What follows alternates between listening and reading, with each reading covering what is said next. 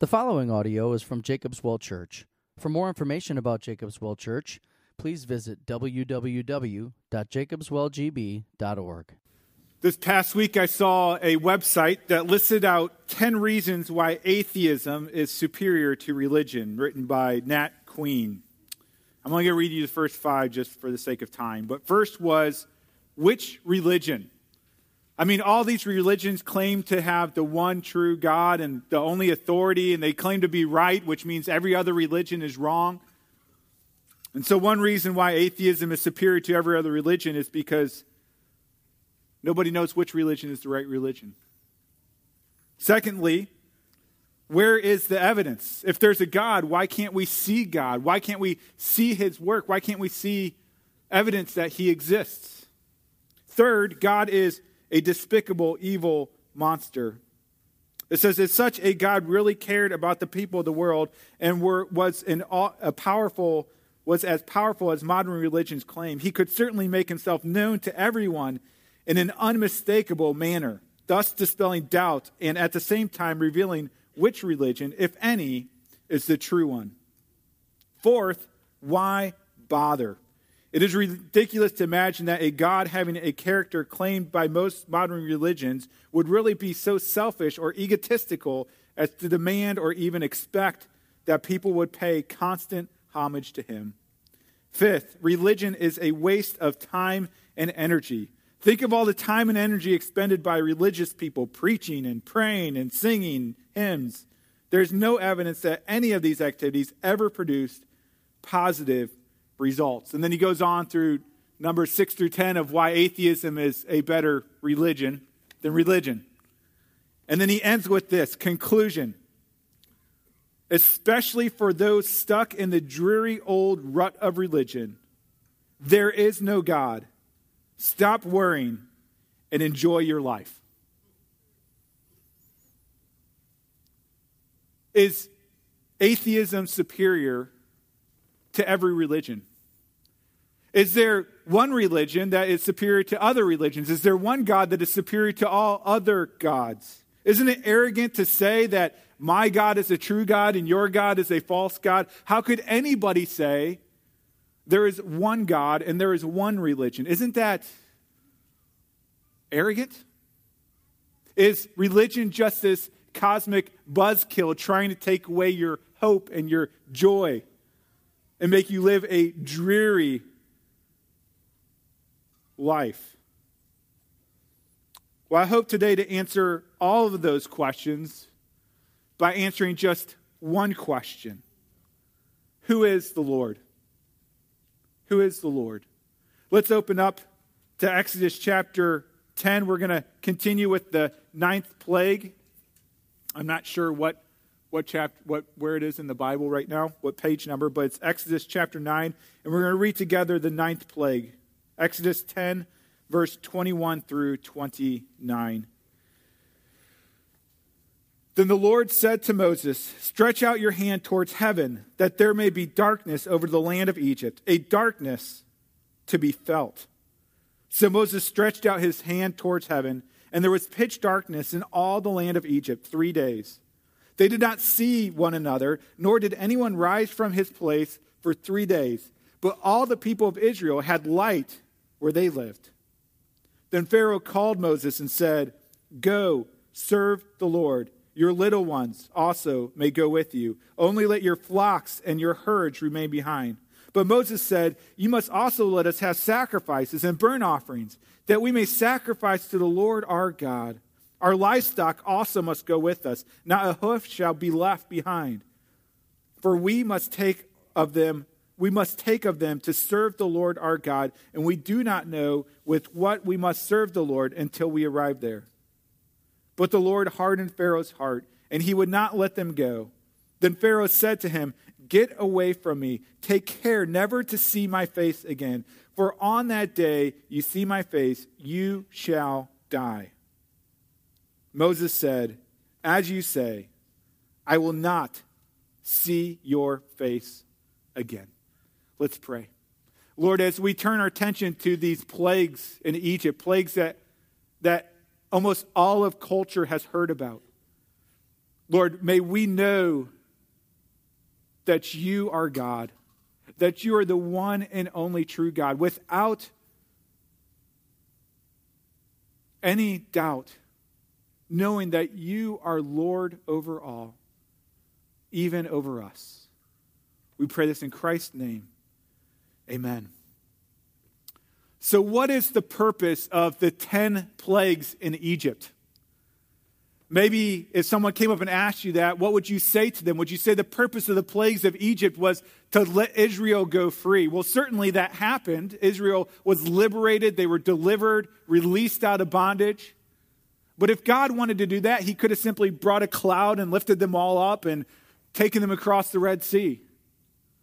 Or maybe he thought, the purpose was just to smite all the Egyptians, but he doesn't kill them all off.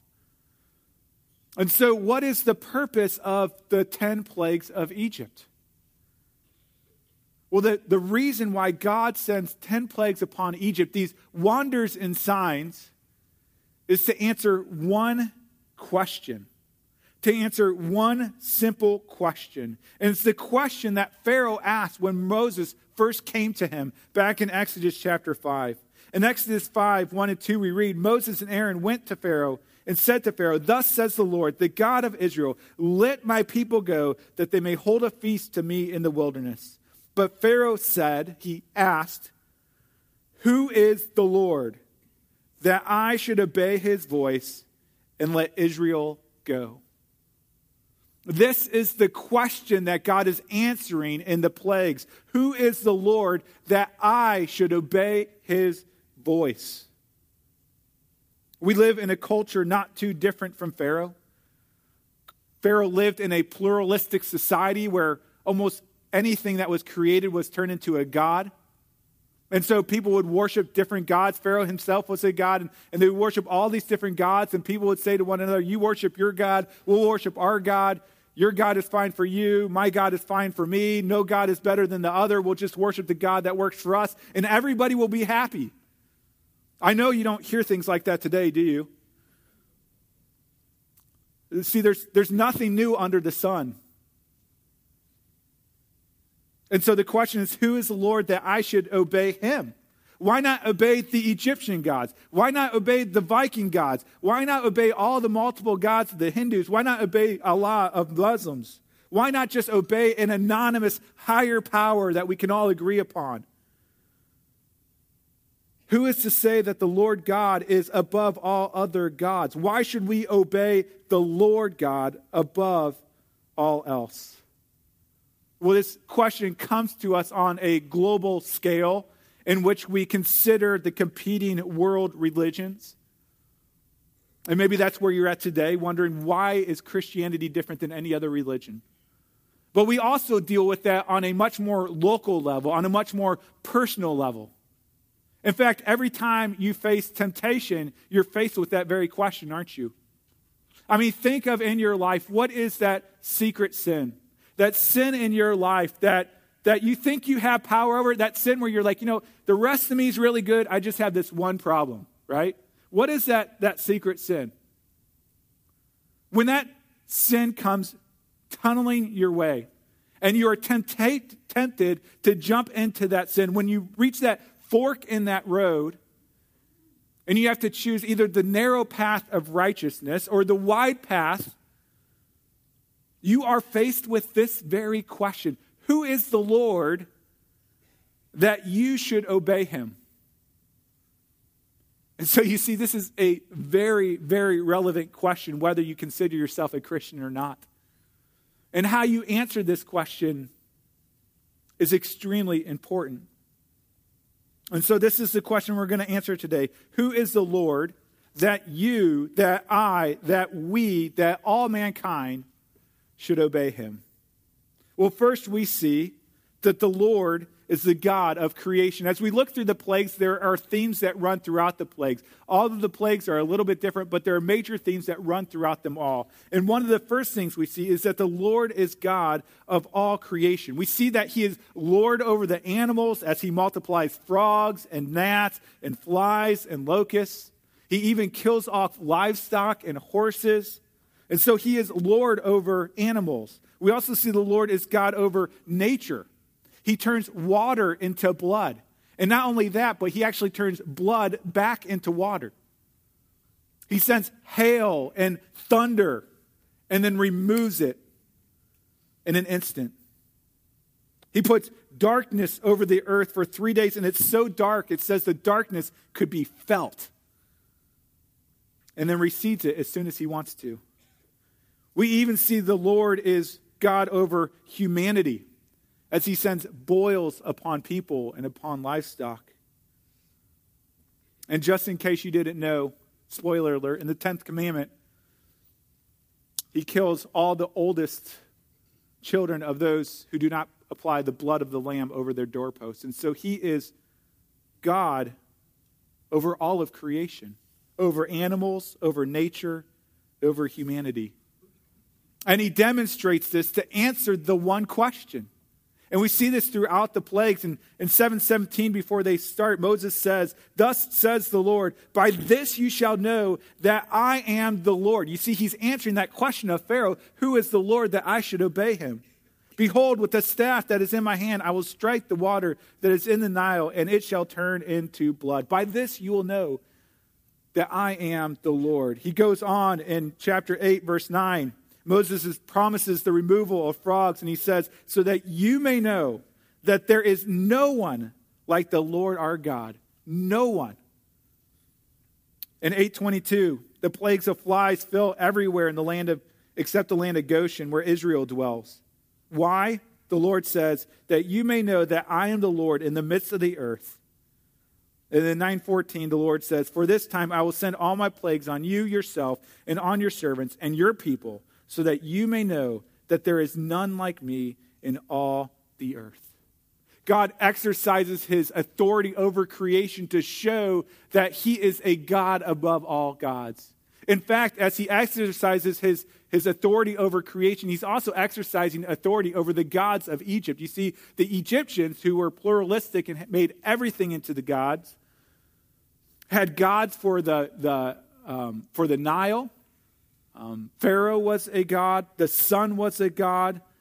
There was even a god of the pests, like the locusts and the gnats and the flies. And as the Lord triumphs over all of them, he's showing that he is the God of all gods, the King of all kings, the ruler of all creation.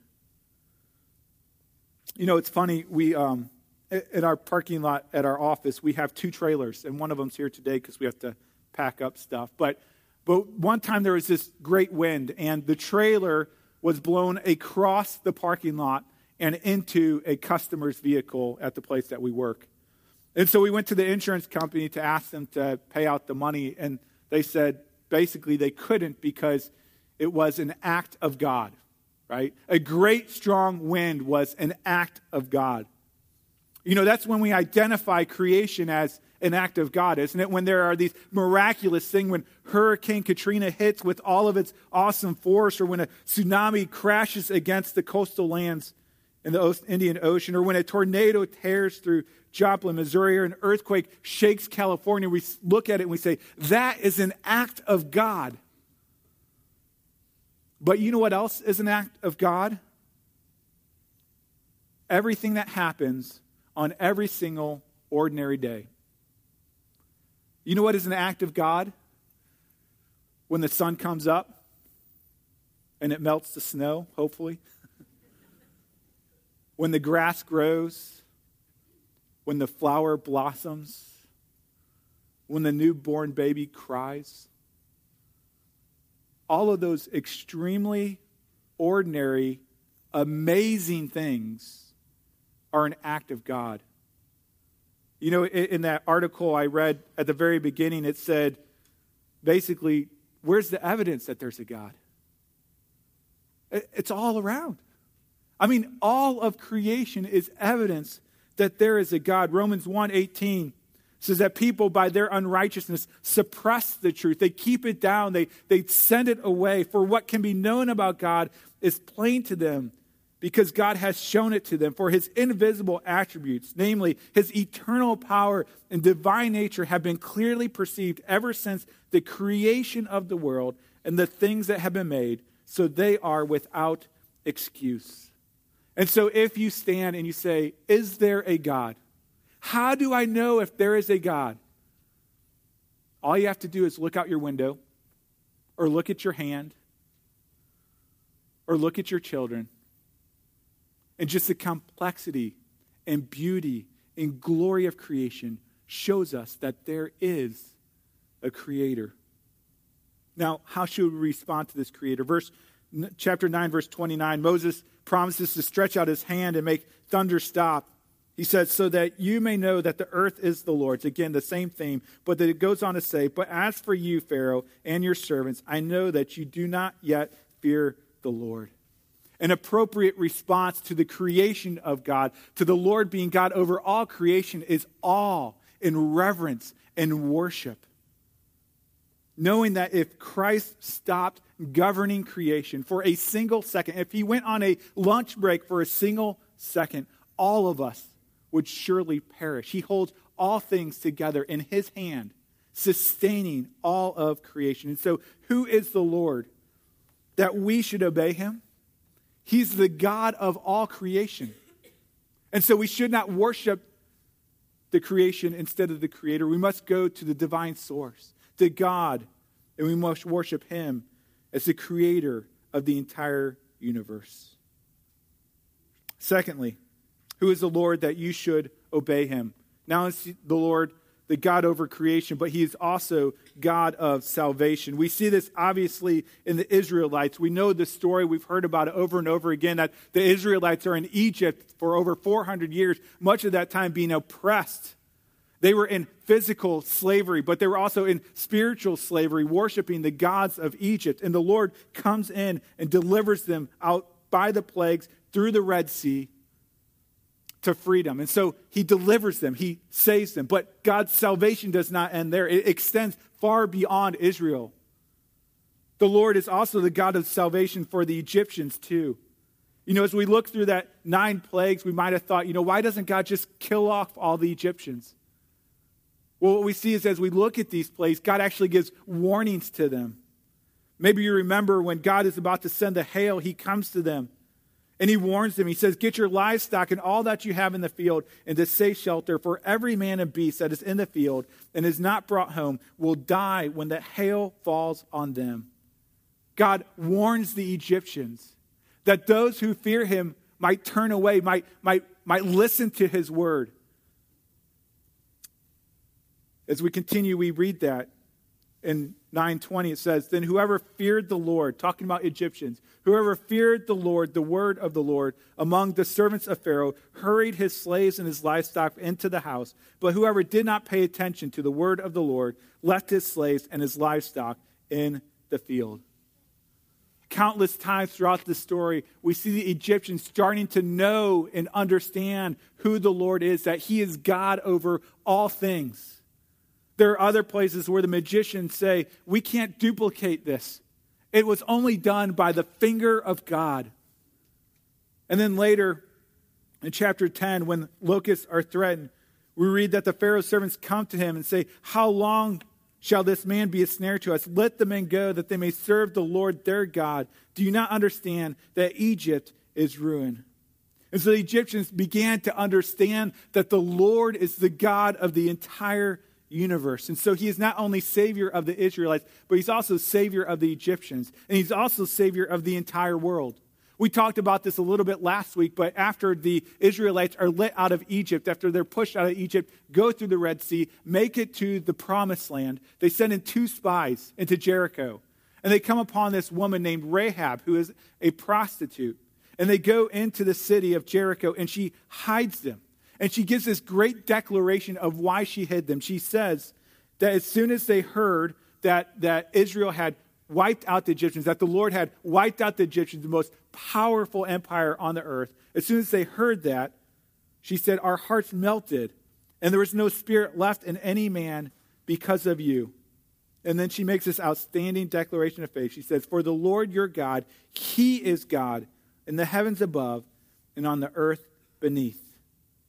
The plagues and the Exodus testified that the Lord God is the only Savior of the entire world. And so she puts her faith in him.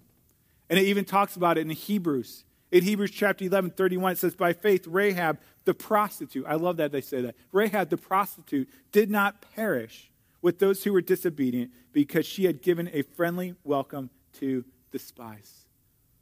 It did not matter what she had done in the past. By faith, she was saved because she knew only the Lord God saved. And so we see for the Israelites, the Egyptians, even for the world at that time, but also for future generations. Before the locust, we read, then the Lord said to Moses, go into Pharaoh, for I have hardened his heart and the heart of servants, that I may know these signs of mine among them, the plagues, and that you may tell it in the hearing of your sons and of your grandsons, how I have dealt harshly with the Egyptians and what signs I have done among them, that you may know that I am the Lord. One reason that the Lord sent plagues, such fantastic and awesome plagues, was that future generations would know who the Lord is, that he is the awesome, powerful God of the universe who delivers his people. You know, the fulfillment of this verse happens today, even in us reading of God's word, reading of the plagues in the Exodus from Egypt.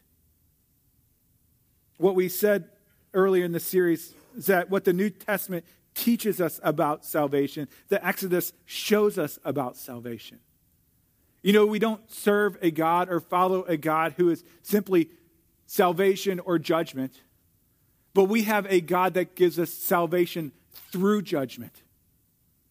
You see, as we look at this passage, we see that God judged Pharaoh, that Israel could be saved, that some Egyptians could be saved, that much of the world could be saved, and even that we could be saved. That it is through judgment that salvation comes. You see, we are not so unlike Pharaoh. The Israelites weren't so unlike Pharaoh either. The Israelites had hard hearts. They had turned away from the promises of God time and time again. Moses tried to get out of his calling on several times. The Egyptians had hard hearts. Pharaoh had hard hearts. This is the mutual human condition, that we are hard-hearted and rebellious against God. But the only difference is the grace of God. You see, judgment came upon Pharaoh that Israel might be saved. And in the same way, God sent his only son, Jesus Christ. And that is through judgment upon him for our hardness of heart that we gain salvation through Christ. At the cross, Jesus got the plagues and the judgment of God that we deserve in order that we get the deliverance and salvation he earned. You know, many will say all religions are the same, all gods are the same. I've shared this illustration before, but I think it's such a helpful illustration. There are people who talk about how religion is like climbing a mountain. And at the top of the mountain, there's this higher power. Call him whatever you want. Call him the Lord, call him Allah, call him whatever you want. There's this higher power at the top of the mountain. And all of us are climbing this mountain to get up to this God. And we don't know maybe who he is. But at the top, we'll all get there and we'll all see, oh, it's all the same God. But Christianity is so drastically different than any other religion. You see, in every religion, you have to climb your way up to God. But in Christianity, God climbs his way down to you. Because you could never climb to God. All of us have hardened hearts, except for the Holy Spirit turning us and changing us to love God and enjoy God and trust in God.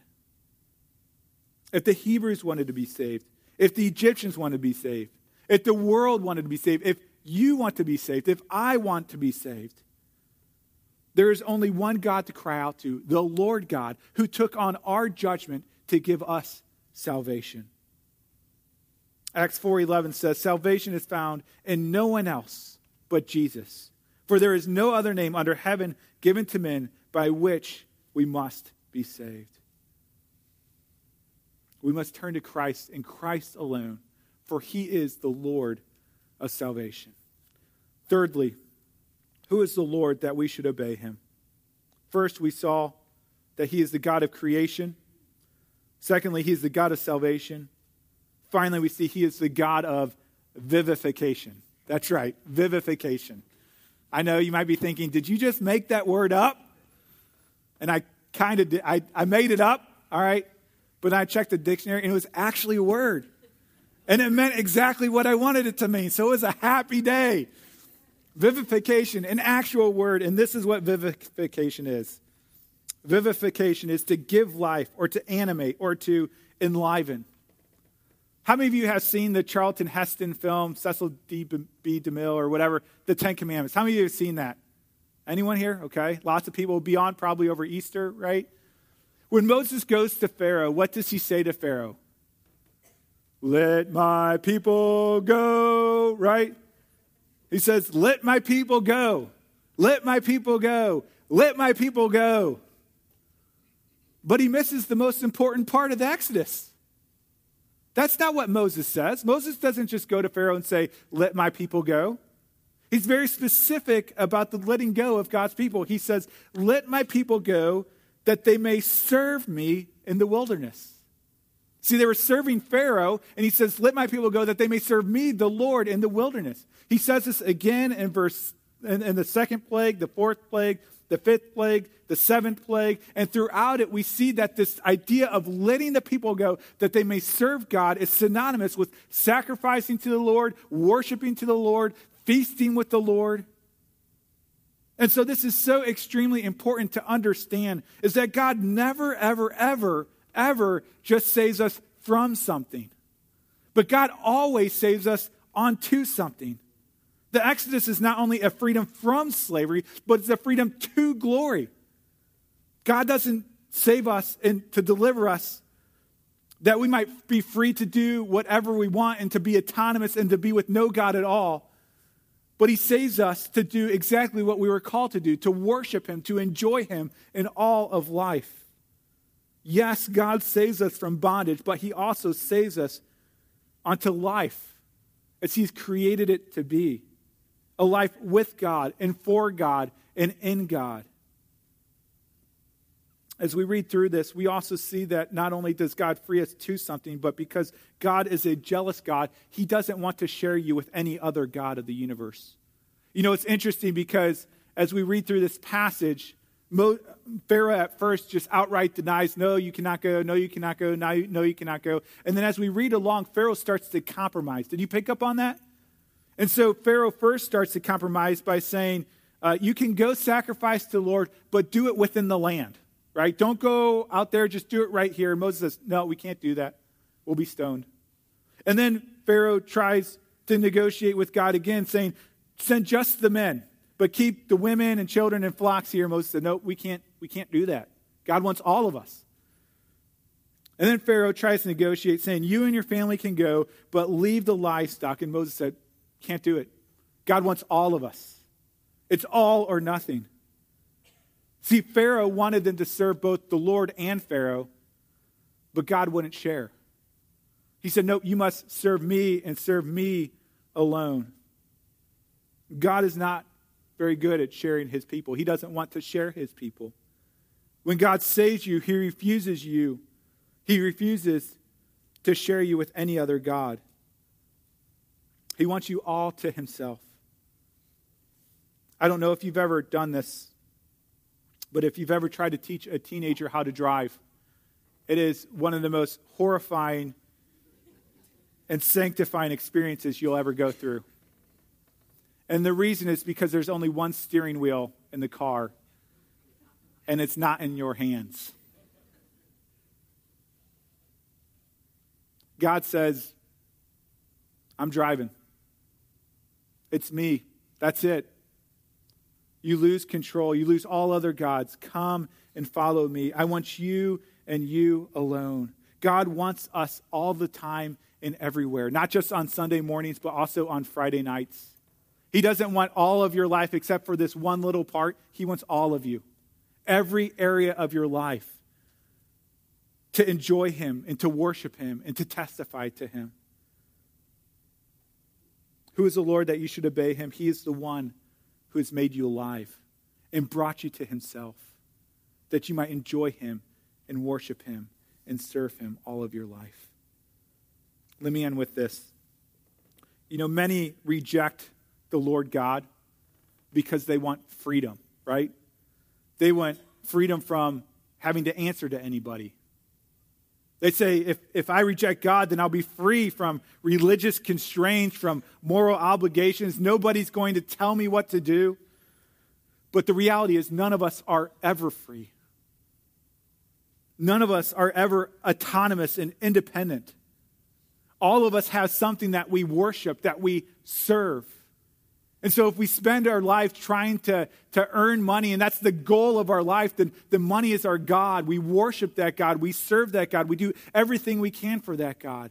If our whole goal of life is to raise children and take care of them and love them and help them, then our children become our gods.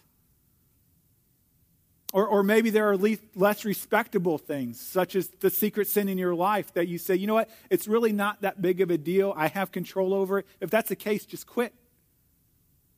But you see, you can't, because that thing is your God.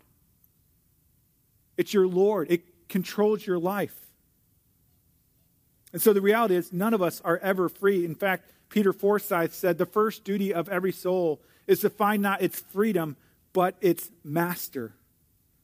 The deliverance of God in Exodus and today is not a freedom from slavery. Rather, it is a freedom from one master, Pharaoh, to a better master, the Lord. He says, let my people go that they may serve me, worship me, feast with me, enjoy me. Let me end with this story. Again, one I've shared before, but such a helpful story for me. There's a story of Abraham Lincoln who he came upon a slave auction. And at this slave auction, there was this beautiful, young, attractive female that went up for auction. And she was getting very high bids because there were many men who wanted to purchase her for very devious reasons. And so Lincoln starts bidding on this woman to purchase her. And finally, he wins the bid, and the woman comes to him with head hung down, not sure what her new master wants with her. And Lincoln looks at her and says, you're free to go. I purchase your freedom. You can go anywhere you want, do anything you want. You're free to go. Lincoln turns to walk away, and the woman follows behind him, turns around, thinking she must not understand. So he says, listen, you can go wherever you want. I purchased your freedom. Go ahead. You can go free. Go wherever you want. Starts to walk away. Woman starts to follow him again. Finally, he turns around and says, do you not understand? I've purchased you. You're free. You're free to go. And she said, I'm free, right? He said, yep. She said, so I can go wherever I want. He said, yep. Do whatever I want to do. Yep. I choose to follow you. You see, in this life, you don't get a choice of being slave or free. But you do get a choice of who you are a slave for. You can be a slave for all of these idols that never love you, never care for you, never tend to you. Or you can be a slave to the Lord God. And it is a wonderful slaveship. As awful as that sounds, it's wonderful. Because he loves you, and you are no longer a slave, but you are his child. See, freedom is not having no master. It is having the right master. And so who is your master? Who is the Lord that you should obey him? He is the creator God of the entire universe. The Lord is the saving God who delivers us from the bondage of false idols. And the Lord is the vivifying God who gives us life and gives it to us abundantly. Who is the Lord that you should obey him? Well, the plagues tell us he is the one true God, and there is no other God beside him. Let's pray.